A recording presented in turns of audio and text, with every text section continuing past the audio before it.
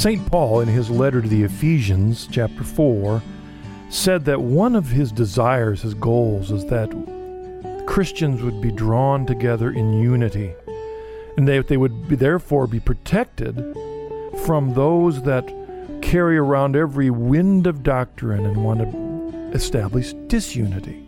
Well, what was the means that God gave us to build this unity on, to ensure that it would not only be established in the early church, but last throughout the ages? Did he give us a book, or was there some other source? We'll talk about that today in Deep in Scripture. Well, welcome to Deep in Scripture. This is your host, Marcus Grodi, and we're coming to you from the offices of the Coming Home Network International, Central Ohio, but we're really coming to you over the great generosity of EWTN Radio. It's a great pleasure to be involved with EWTN for so many years. It's a great apostolate, and I would encourage you to go to EWTN.com to find out all the things that the EWTN provides in terms of carrying the message of Christ and His church around the world. Deep in Scripture, we focus on the importance of being deep in Scripture, truly deep in Scripture, the danger, as some scriptures say, which we may look at later, is that some people have the Bible in their hands, but they may turn it away from what it's meant to say, misconstrue it, put their own ideas into it, interpret it according to their own preferences. Sometimes, we're blind to our consciences. We're blind to the ways we've been formed. And so we pick up the Bible and we think it says one thing, but maybe we're just making it say what we want it to say. Maybe we're grabbing a verse and it's just confirming what we want it to confirm in our lives. Are we really listening to God? And is it possible that all these different ideas, in fact, draw us away from what is true, and therefore draw us away from what Paul intended in this passage in Ephesians? This is the passage we're going to look at today. I've invited back for 2 weeks in a row, if he could stand it, a guest that we had last week on Deep in Scripture, Gary Mashuda. It's great to have him here. He came down to join us from Michigan, and as long as he was here, we figured we had so much to talk about in 1 hour, we wanted to stretch it out into at least two. And let me tell you about Gary. He's an author, a speaker, a teacher on Catholic apologetics and evangelization. His most recent books include Why Catholic Bibles Are Bigger, The Untold Story of the Lost Books of the Protestant Bible. And then his second book, which is more in line with what we're going to discuss today, is called How to Wolf-Proof Your Kids, A Catholic Parent's Guide to Keeping Your Kids Catholic. He is a regular speaker at Catholic groups and organizations and conferences around the United States and Canada. And let me remind you that this radio program is connected to a website, deepinscripture.com, where if you go to the website, you can see the text we're looking at today, all the archived programs, all the information about the Coming Home Network International, and you can watch Gary and I sitting here in the studio talking to each other as we discuss the Word of God. Now, the text that Gary chose for this second portion of our discussion, as I mentioned, connects us with the book that he has recently written, and it's available through the EWTN catalog or the Coming Home Network International catalog. His book is called How to Wolf-Proof Your Kids, A Catholic Parent's Guide to Keeping Your Kids Catholic. At the core of this idea is, how can we know that what we're passing on to our children is true, especially when they live in the context of a world with so many conflicting voices? And Paul was referring to that in this text today, which let me read. We'll take a break and let Gary join us. But let's look at this text as the jumping off point for asking the question, how today in the 21st century can we be certain that what we believe and what we're teaching and what we're passing on, what we're drawing other people to come and hear, how can we be certain that that's true? Paul wrote, beginning with verse 11, chapter 4, "And the gifts were that some should be apostles, some prophets, some evangelists, some pastors and teachers. to equip the saints for the work of ministry, for building up the body of Christ, until we all attain to the unity of the faith and of the knowledge of the Son of God, to mature manhood, to the measure of the stature of the fullness of Christ, so that we may no longer be children, tossed to and fro and carried about by every wind of doctrine. You're listening to Deep in Scripture. This is your host, Marcus Grodi, and you're hearing us on EWTN, your Global Catholic Radio Network. Don't forget to watch the Journey Home program with Marcus Grodi on EWTN. Each week, Marcus meets new guests who have journeyed to the Catholic faith from many backgrounds. Be challenged and encouraged as they witness to how their love for the truth of Jesus Christ has brought them into full communion with the Catholic Church. That's the Journey Home program on EWTN, live on Monday evenings at 8 p.m. Eastern Time. If you enjoy the Journey Home television program on EWTN, you'll want to purchase a copy of Marcus Grodi's book, Journeys Home. Journeys Home contains the conversion stories of men and women who, as a result of their surrender to Jesus Christ, heard a call to follow him more completely in the Catholic Church.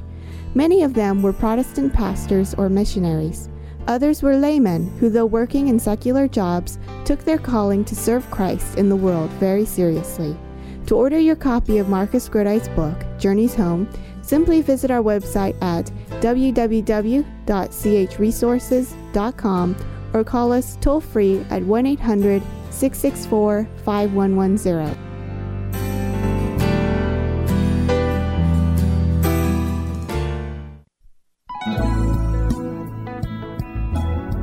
Welcome back to Deep in Scripture. This is Marcus Grodi, your host, joined today by Gary Masciuta. Gary, welcome back to Deep in Scripture. I want to apologize because just before I invited you on, I told you we were going to talk a little bit about your book. And, of course, I preempted that with an advertisement for my book. But let me begin, before we get into the Scripture, this second book you wrote, which is so different than the first one. The first one was on the deuterocanonical books. Right. And why the Catholic Bible is bigger, and that's what we talked about in the last program. And then now here comes this book, How to Wolf-Proof Your Kids, a Catholic Parent's Guide to Keeping Your Kids Catholic. It may seem obvious why you might write it, but talk about why did you feel it's a big effort to write a book, and why did you see the need to do this? Yeah, and there's practically no footnotes in the new book, so unlike the other one. Yes. Well, after doing apologetics for a number of years, I used to run a nonprofit ministry in apologetics. And over the years, I would get called in what I call my kamikaze missions. I'm sure you've had them too, where a parent or a grandparent or even sometimes children would call me in for their parents to come in and talk some sense into, my loved one, because they've suddenly not only left the church but become rabidly anti-Catholic. And when you go into these kamikaze missions, you're really coming in at the very tail end of a long process in which they were recruited out of the church. And over the years, all the heartbreaking stories that I've heard from parents that have lost their loved ones through what I call wolves, because they're sheep stealing, basically. I decided to maybe, instead of trying to come in at the end of things, give some advice based on my past experience about what maybe parents can do beforehand to make it more difficult for their children to be sheep stolen. So I came up with wolf-proofing. Well, I found it, the first time I heard that you titled your book this, I may have told you this, I loved it, and it was funny because over the years I give a talk called Keeping Your Kids Catholic, and those of you that are interested, if you can go to deepinscripture.com, it's somewhere on there, you can listen to it. Uh-huh. But one of the things that I admit when I begin my talk is that I am a former wolf, speaking to sheep about how to keep their lambs out of the jaws of other wolves. Mm-hmm. Now, when I said that, I was speaking as a former Protestant minister. But those of you that are listening that aren't Catholics and you wonder why would you want to keep your kids Catholic, you've got to understand something. In your world, whether you're Presbyterian, Baptist, Lutheran, Methodist, Episcopalian, whatever it is, you know that your churches are made up of people from a great variety of other traditions. Mm-hmm. When I was a Presbyterian pastor, I had 3 to 4 brand new members classes every year, where I'd bring in 20 to 40 new members to my Presbyterian church 3 or 4 times a year. Almost every one of those new members wasn't saved from nothing. Mm-hmm. They weren't atheists and now had found Jesus in my church. A few. Most of them were former Methodists, former Baptists, former Lutherans, Episcopalians. 30% of my congregations were ex-Catholics. Protestantism today is not a long stream of parallel spaghettis where each church is made up of former whatever it was after generation after generation. Yeah. All Protestant churches are full of ex-everybody else. Right. They know it to be true. And so to a certain extent, I would expect a Methodist, if he really believed his faith to be true, to be saying, how do I keep my kids Methodist? Right. A Lutheran would want to do the same. Why wouldn't we want to do that? If a person is a Methodist, doesn't believe that the Methodist church is the true church, then why are you in it? Sure. Why are you bringing up your kids in that church? You might say, it's the best angle that I think I've found. But is that enough for their soul to make certain that their soul and that is saved, that they will spend eternity with God, body and soul? Now, all this is introduction, Gary. This passage we chose, I think, deals with this issue, because what we're saying is that in the earliest days of the church, they had this problem. Oh, sure. Yeah, absolutely. Yeah, and how do you maintain unity in knowledge? And if you look at Ephesians, Paul doesn't say, well, we'll give you a manual that each of you can use to reconstruct, Christianity as you believe it says. And there's no evidence that when those early Christian teenagers were catechized in the year 60, that right after their catechism, they were given a little Bible that therefore said, now you have this, now live it, right. As if that's all they needed. Right. Yeah. Absolutely, because what you have in the earliest church is, of course, apostolic teaching with Acts 2:42. Right? That's the proof text for the early church, and the quintessential is that they occupied themselves daily with the teaching of the apostles, the breaking of the bread, and the prayers. Actually, it's interesting, in Greek, the prayers actually has the article. It may be liturgical prayers. Yeah. The prayers, the Psalms. Yeah. Right.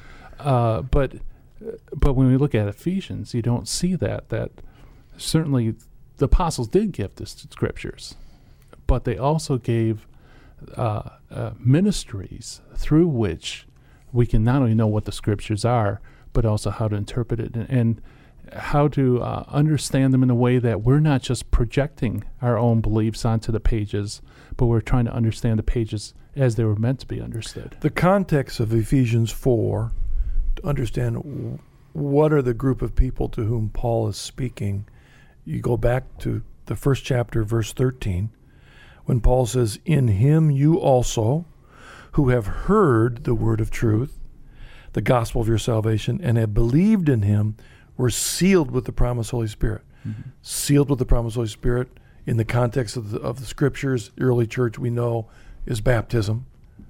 That's the only thing that makes sense that was. Mm-hmm. But the point was they had heard, it had been passed on to them. The apostolic tradition was passed on.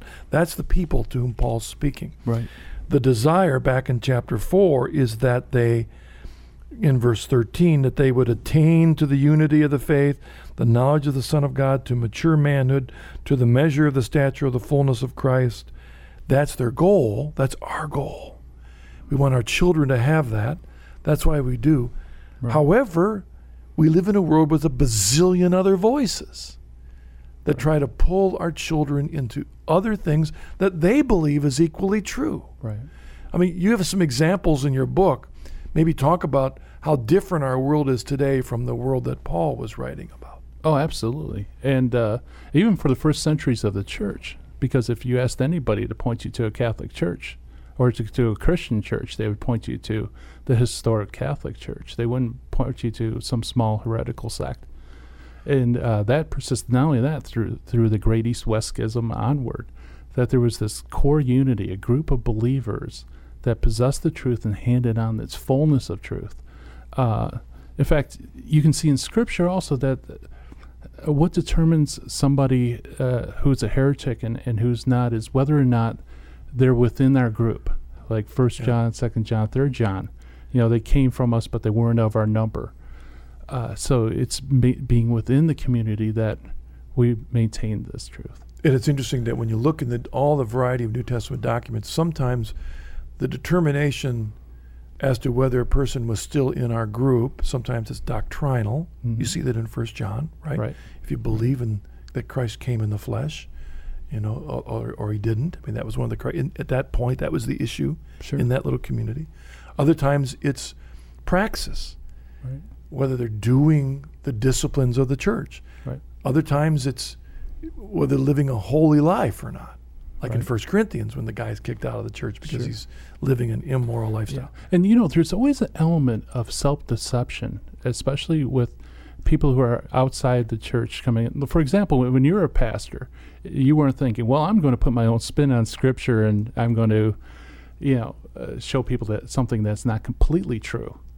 Rather, there's a self-deception that, God has called me to do this, so therefore I'm helping people by pulling them out of their church, whatever it might be, and bring them into a fuller sense. So the question is, how do you know? How do you know whether the group you're bringing in is the true group, is the group that Christ wished? In fact, with you saying that, if we go back to verse 11 in Ephesians 4, I mean, this was the verse that I, like so many Protestant ministers, based our convictions that we were called to do this ministry. Because it says that his gifts were that some should be apostles, some prophets, some evangelists, some pastors and teachers, to equip the saints for the work of the ministry. And then it goes on for all those things that we are attaining for this unity, for that I believe that's what I was called to do. Right. And I'm a pastor. That's my job. I see listed there in verse 11. And I understood that, and my job is to equip the saints, in other words, the laity in the church, to make sure that this message is continued to be passed on. And you're apostle, because apostle means to send, apostolin. So God sent you to do God's work. But the question is, where is that rooted in? How do you know whether or not you are the particular minister of God's word? How do you know what is God's words? And I was going to bring up 2 Peter. Fine. Yeah, because 2 Peter has a very interesting section in chapter 1, starting in verse 12. And basically what Peter's doing is he's recounting what happened on Mount of Transfiguration. And he says to the people he's writing to that we ourselves are eyewitnesses to what has transpired here. And then he says, you do well to follow us as a lamp shining in darkness. Now, it's interesting is, transfiguration is in Scripture, but he says, you do well to follow us because we're eyewitnesses. Moreover, we possess the prophetic word that's altogether reliable. And then if you continue to keep reading through 2 Peter, and I know I'll be here another week if we keep going through 2 Peter, but if you skip to the end, cut to the chase, Peter talks about Paul, and he says, consider the patience of our Lord at salvation as our beloved brother Paul, according to the wisdom given to him, wisdom given to him, also wrote to you, speaking of these things as he does in his letters. Now here he comments on Paul's letters. He says, in them, there are some things that are hard to understand that the ignorant and unstable distort to their own destruction. Now, unfortunately, this is the New American Bible translation, but other translations have ignorant, uneducated. It's almost like RSV, which the ignorant and unstable twist to their own. It's almost destruction. Like ignorant, like you didn't go to school, you didn't go to seminary, you can't read in the original writings. But the Greek word there is amethes, which means the undiscipled. So the people who distort Paul's letters are, number one, the unstable. That is, they keep switching back and forth to different doctrines. And you'll see that with what I call wolves. They'll believe one thing, and then a couple of years later, they'll deny the same doctrine. They'll use one jargon for one thing, next week is something else. You could do something one week, back and forth. It's unstable. But most importantly, it's undiscipled. So ask yourself, okay, who are we to be disciples of, so that we won't distort Scripture to our own destruction?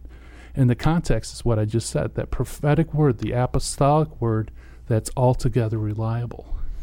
If we just throw into this mix Galatians chapter 1, where here we have what many believe is one of the earliest letters of the New Testament, one of the earliest, that, in fact, most scholars, I think, put this before the Gospels are penned down, one of Paul's earliest letters. He says in verse 6, I am astonished that you are so quickly deserting him who called you in the grace of Christ and turning to a different gospel. Not that there is another gospel, but there are some who trouble you and want to pervert the gospel of Christ. Mm-hmm. Immediately, in the earliest days, those that have not been fully discipled or maybe think they know better than the apostles, of course. Right. That old fisherman, what's he know about teaching theology? So they decide, I know it better. I understand. I got a better slant on it. Right. So immediately they come up with a new slant of the gospel. And it's not that they're giving it a different name. They're just calling it the gospel. Right. Paul said there is not another gospel. There's only one gospel. Right. Today we have a bazillion gospels out there, right, Gary? Absolutely. Again, give an example of what in your wolf stealing book, the kinds of new churches. Oh, sure. Yeah. In some of the most... one of the most unusual cases was actually a Nostradamus cult.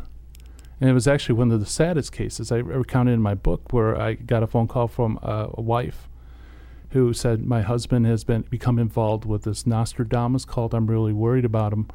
It turns out that this cult was teaching, this was back in the early 90s, that there was going to be a catastrophic flood, and that if you weren't on the compound of this particular cult, somewhere in the upper northwest America, you'd be wiped out by the flood.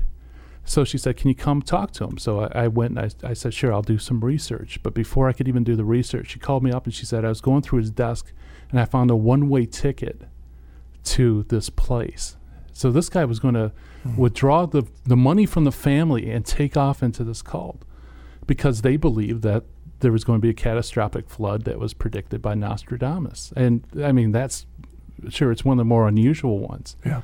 But there's literally thousands and thousands of different false gospels. That one maybe in the normal passage of time of a Catholic, or let's say a good non-Catholic Christian, walked into that group, at least after one Sunday or two, they might say, there's something a bit funny with what's being taught here. They might see that and be able to run as fast as they could in the other direction. Sure. But on the other hand, we are surrounded all over the place by close, but no cigar type churches. Absolutely. They're real close.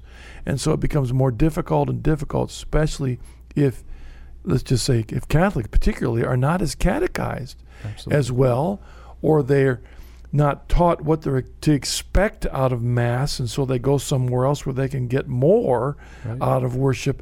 So when we come back from the break, I want you to talk about how can you identify the real thing. Okay. Look at that in a bit. You're listening to Deep in Scripture. This is your host, Marcus Grodi, joined today by Gary Michuta, and you're hearing us on EWTN, your Global Catholic Radio Network. EWTN.com is online with program information, the latest news, Pope Benedict XVI, plus tools for living the faith like prayers, Catholic Q&A, and other resources. Log on today to EWTN.com. Follow the compelling journey of one man who became a Church of Christ minister and found himself entering the Catholic Church. Bruce Sullivan shares his conversion story in his new book titled Christ in His Fullness. In this book, he communicates a passionate love for Christ and the inexhaustible treasures of grace found in the Catholic Church. Perhaps you, too, will discover the same riches in the fullness of Christ. To order a copy of this book for yourself or a friend, please visit our website, www.chnetwork.org, or call us at 1-800-664-5110.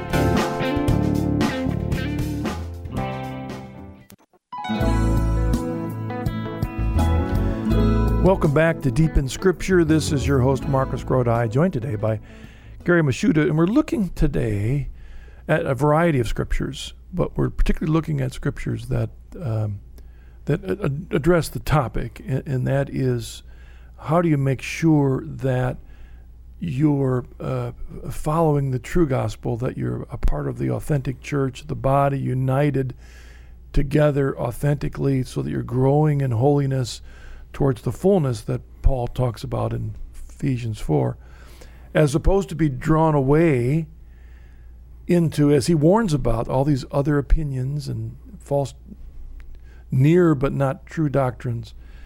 And we've been pointing out is that this is not a new issue. This goes all the way back. And another verse that made me think of that, Gary, is when John in his first letter was warning about it's the last hour, because there are already these false teachers around, antichrist, people who are against Jesus. And he says there isn't just one, there's a bunch of them, right? Sure. And he says, how do you know? And he says, which one is false? And he says, who is the liar? But he who denies that Jesus is the Christ. This is the Antichrist. He who denies the Father and the Son. No one who denies the Son has the Father. He who confesseth the Son has the Father also. Now we need to put that in context, because that isn't the only criteria we now have for all of eternity to determine a true or false. That was the issue he was dealing with in the context of that particular church, isn't that? Absolutely, yeah. And one thing that we mentioned earlier was that often these groups, the wolves, have substantial truth to give. And that's what's so alluring, I think, for Catholics to be sheepstone, because what they say is true. The problem is they don't give the entire picture, the entire truth. And if you don't have the whole truth and nothing but the truth, then so help you God, because ultimately logic will tear down the foundations of whatever you try to build if it isn't built upon the fullness of truth. Like we talked about in 2 Peter, where it has to be stable. It can't be unstable. You can't move from one doctrine to another, just like these people probably started out with an orthodox understanding, and then they started denying. And then the other one's to be a disciple, to follow the apostolic church and follow what they teach. My assumption is, Gary, that in your book, why is it that those that have the fullness leave? Right. Yeah. Well, most people aren't like Commander Data on Star Trek, where everything is just logical. And, unfortunately, I think it was Newman that said that, there's more than arguments that persuade the human heart. That there's also, we're social beings, and many times good things can be used to draw us away from the best things. So many, what I call wolves or sheep stealers, will use social nets. They'll meet people where they were, provide needs for them, and then just slowly start, whenever they bring up something Catholic, they'll look like, boy, you have bad breath. This negative reinforcement, positive reinforcement when they say something that's in accord with their own belief system. And before you know it, they're viewing Christianity through this little square, that only this little square is true. Everything out there is darkness. And that's, back to the fullness of the faith, as it says in Ephesians, that we're growing into the fullness of Him, the fullness of the head of the body of Christ. We have in the history of the early church a man by the name of Tertullian, whose personal example should sit as a warning to anyone that presumes that you've arrived and you're never in danger of temptation. Why is Tertullian a model for that? Well, yeah. In some ways, I think he ran into the front door so fast he ran out the back door. Yeah. But yeah, Tertullian, as you know, he was a very, very sharp Latin jurist, lawyer. And but once he was inside the church, he kind of got persuaded into Montanist heresy. That they believe that there's continuing revelation and stuff. But what strikes me is, Tertullian seemed to have his head screwed on pretty good when he first came in. But like these wolves started changing his worldview until finally he believed that New Jerusalem was going to descend from heaven onto Phrygia. I mean, talk about changing your worldview. But some of the early letters of Tertullian come down to this day as just wonderful witnesses of the authenticity and the witness of the church of that period. The first in Latin. Yeah. He was one of the first writers in Latin. Great theologians.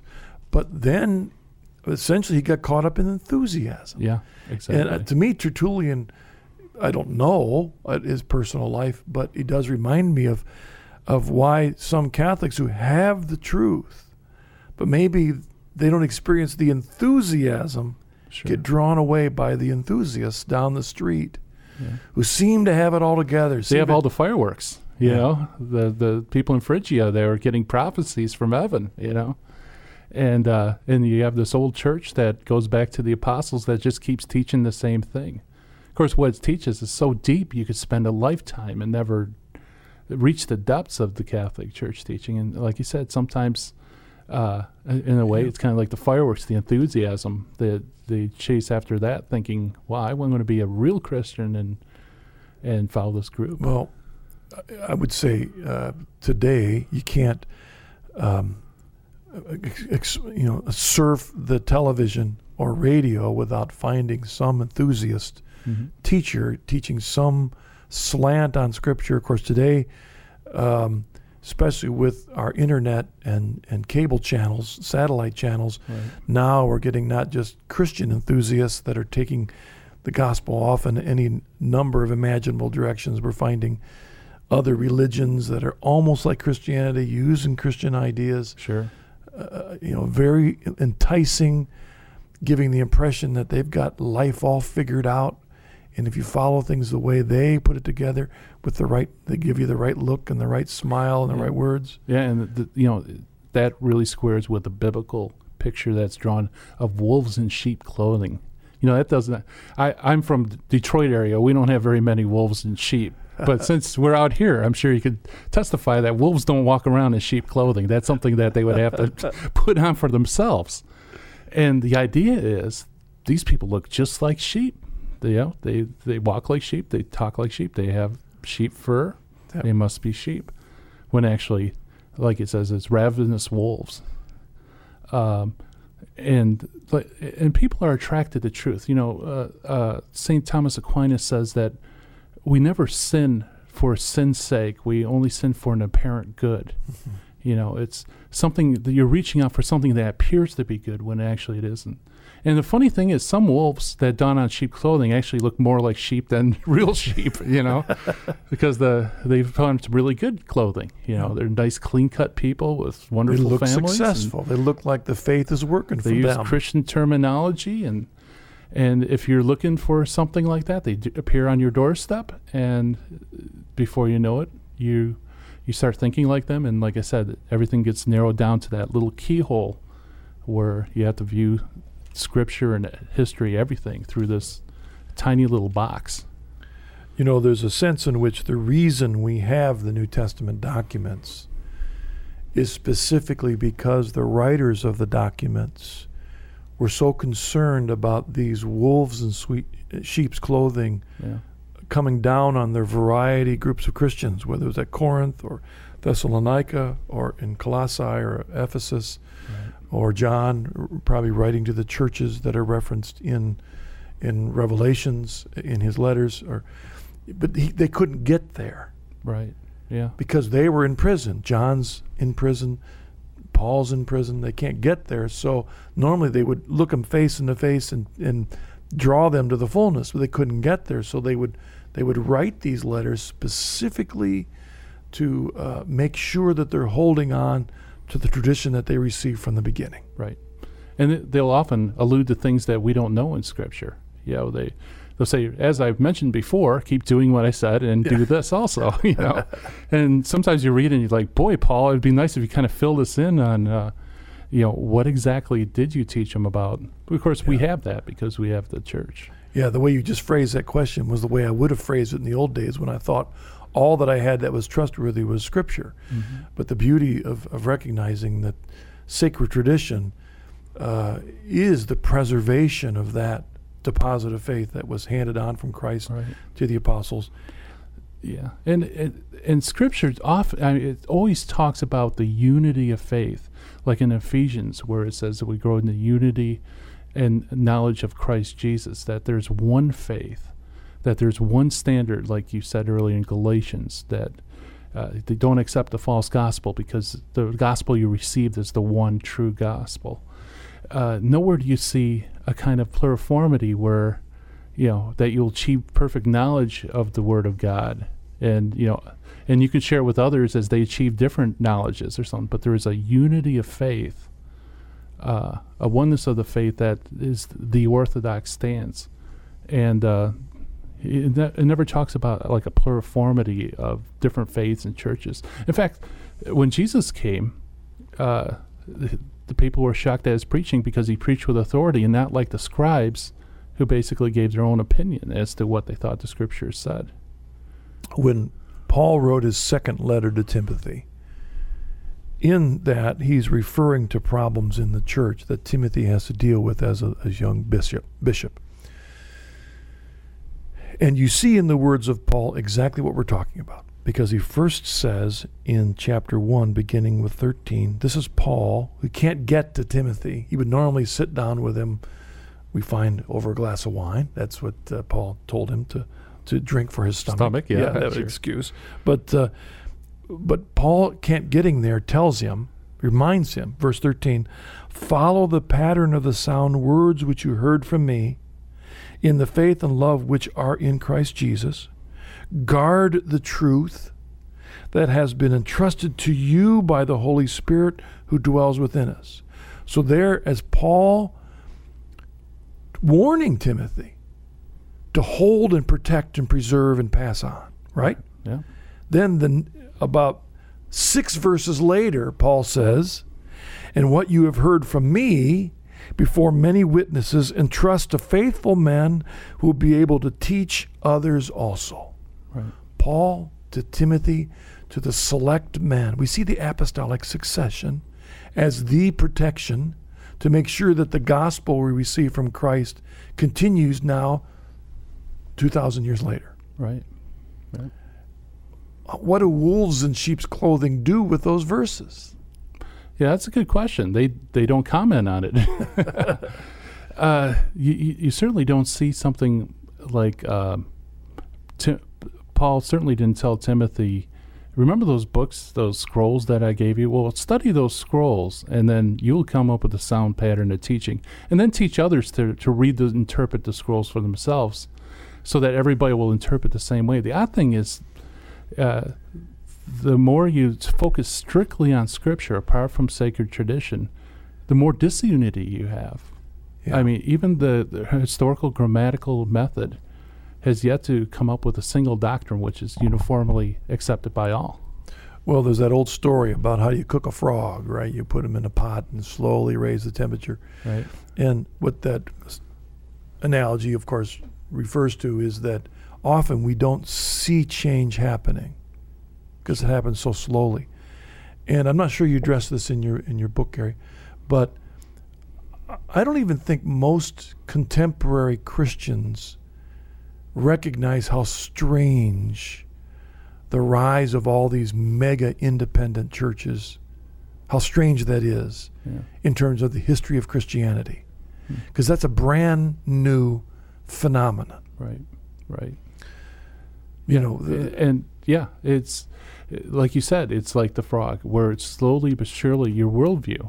You know, everybody has a worldview, a single unified view which we understand and make sense of the world. Slowly begins to change till eventually white becomes black, black becomes white.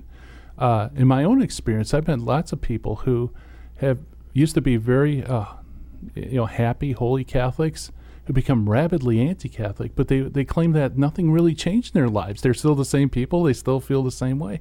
It's like, how can you do that? You're tearing apart your family. You come to all these different beliefs. How? And like you said, it's that incremental, slow change during the recruitment process that suddenly a sheep gets transformed into a wolf. Yeah. And I'm not sure how true this is. I want to think more about this later. But I think when I was in seminary, back in the late 70s, Protestant seminary, evangelical seminary, a non-denominational evangelical seminary, that I almost look back and wonder if the way that I was being taught to preach, if that was the seeds of what's led to this immense independence we have today in churches. Because when I was going to seminary, still Methodists, if you're born Methodists, they're probably still Methodists, but these mega churches that have no connection to any other Christian group in the world. Each church has 10, 15, 20,000 members, all based around the teaching of a small group of guys. The way I was taught in seminary to prepare for preaching was on Monday, after I chose the text I would preach on the next Sunday, I would go to the original language. I would essentially do all the grammatical research, exegesis, come up with my own translation, and then, secondly, determine the meaning of that passage for myself before I went to any other commentators to check whether I was too far off base. And as long as I wasn't, that's what I preached. So in other words, the whole emphasis was not what Calvin said or what the Lutherans believed or what I believed as a Calvinist or whatever. Right. It's what did I individually believe the Holy Spirit was teaching me. And I believe that was one of the seeds that has led to all this independence, where every individual pastor thinks he is the center of what is true. Right. Carrying on the tradition, and he sees no contradiction from what he is doing, independent of any other Christian, from what Paul was saying in these passages. Yeah, absolutely. Gary, when we come back from a break, I want you to give the definitive silver bullet answers on how to help parents keep their kids safely in the fold. Okay. All right? You're listening to Deep in Scripture. This is your host, Marcus Grodi, joined today by Gary Masciuta, and you're hearing us on EWTN, your global Catholic radio network.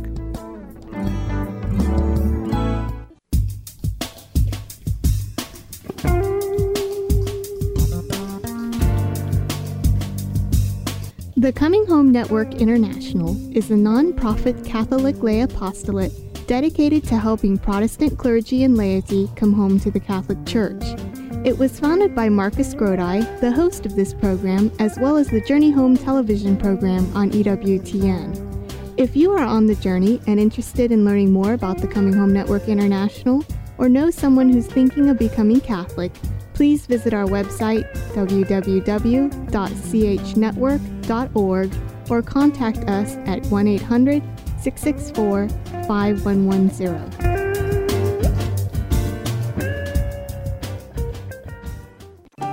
The Coming Home Network International and Marcus Grodi invite you to join us for our 8th annual Deep in History Conference coming this fall to Columbus, Ohio. This year, our focus will be on the authenticity of the sacred scriptures as we ask, how firm is your foundation? Join us the weekend of October 22nd as we bring together another exciting list of guest speakers. For more information, go to deepinhistory.com or call us at 800-664-5110.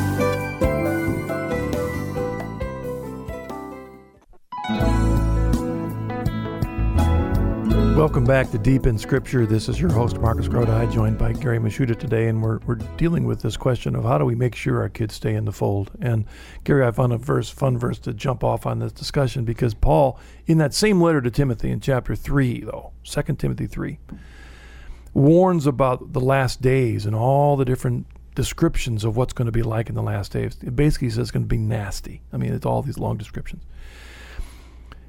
And he says that there will be people who will hold the form of religion but deny the power of it. So it's going to look like they've got it, but it's not. It doesn't have the sacramental graces. All right?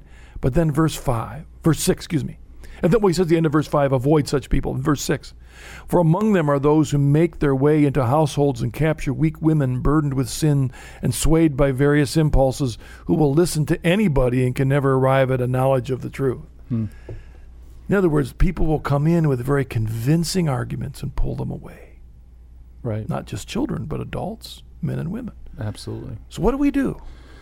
Well, there's a number of things you could do. The first thing is catechesis. You have to know the faith.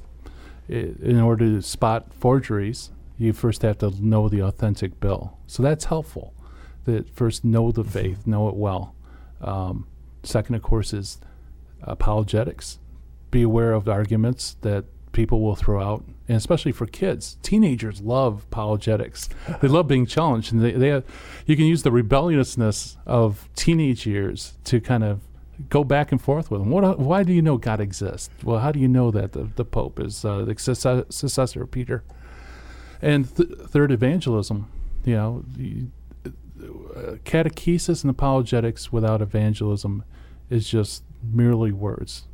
You have to introduce them to Christ, and they have to witness the transforming power, saving life of Christ. That's where you start at the core, to know the authentic faith, to live the authentic faith. Another thing too is we need to understand critical thinking skills, build critical thinking skills, because like Scripture said, they have the form of knowledge, but they deny its power, and there's something seductive about that. They show up and they pull people out. And if you're just used to passively receiving information, what will happen is you could passively receive information that's not correct. You got to be actively engaged. Yeah, and I'd like to comment on that a little bit, because and this might make somebody mad, but I do believe that one of the things that's undercut catechesis over the last 50, 60 years has been this move towards those that wanted to make everything age-appropriate education. And the problem with that was they began asking the question, well, these little kids can't understand this, so just don't give it to them. We'll give them macrame or whatever it is. So pretty soon they're not teaching faith to children anymore. They're teaching them dumbed-down stuff, and we think that works. But the problem is that I have seen in my experience that the seeds that are planted grow later. Yes. You trust.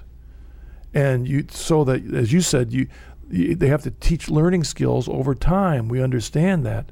Right. But don't think that you're just going to wait till they're teenagers to understand transubstantiation to teach them transubstantiation. Right. Yeah. They have to have content. I always use the analogy of, who in the world would send their children into the business world with just an 8th grade education?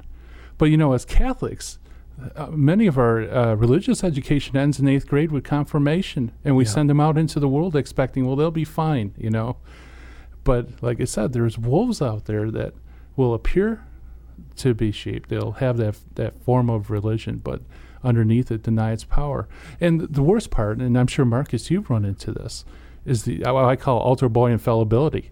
I know the Catholic faith. I was an altar boy, Yeah. I went to Catholic school and they taught such and such. And you have to tell them, I'm sorry, but your teacher either watered it down or you didn't understand, or maybe they taught you something that's wrong. Well, and I've heard that argument, yeah. And I know the Catholic Church. I was there. I was brought up Catholic Church.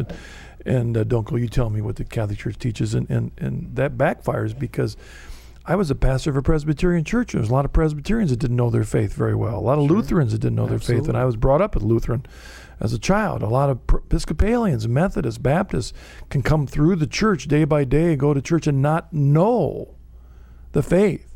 Yeah. That's not just a Catholic problem. That's a problem everywhere, because it is a spiritual battle. Yeah. That's why, if to take it maybe in closing thoughts back to that Ephesians passage that we began with, Gary, is that if the goal is this unity of faith, the knowledge of the Son of God, so we might go into mature manhood, to the measure of the stature of the fullness of Christ, so that we're not tossed around like children, that Paul says what God gave us is a church. I mean, that's the context here, is that he gave us a church to make sure that what we're receiving and believing is nurtured in one united body.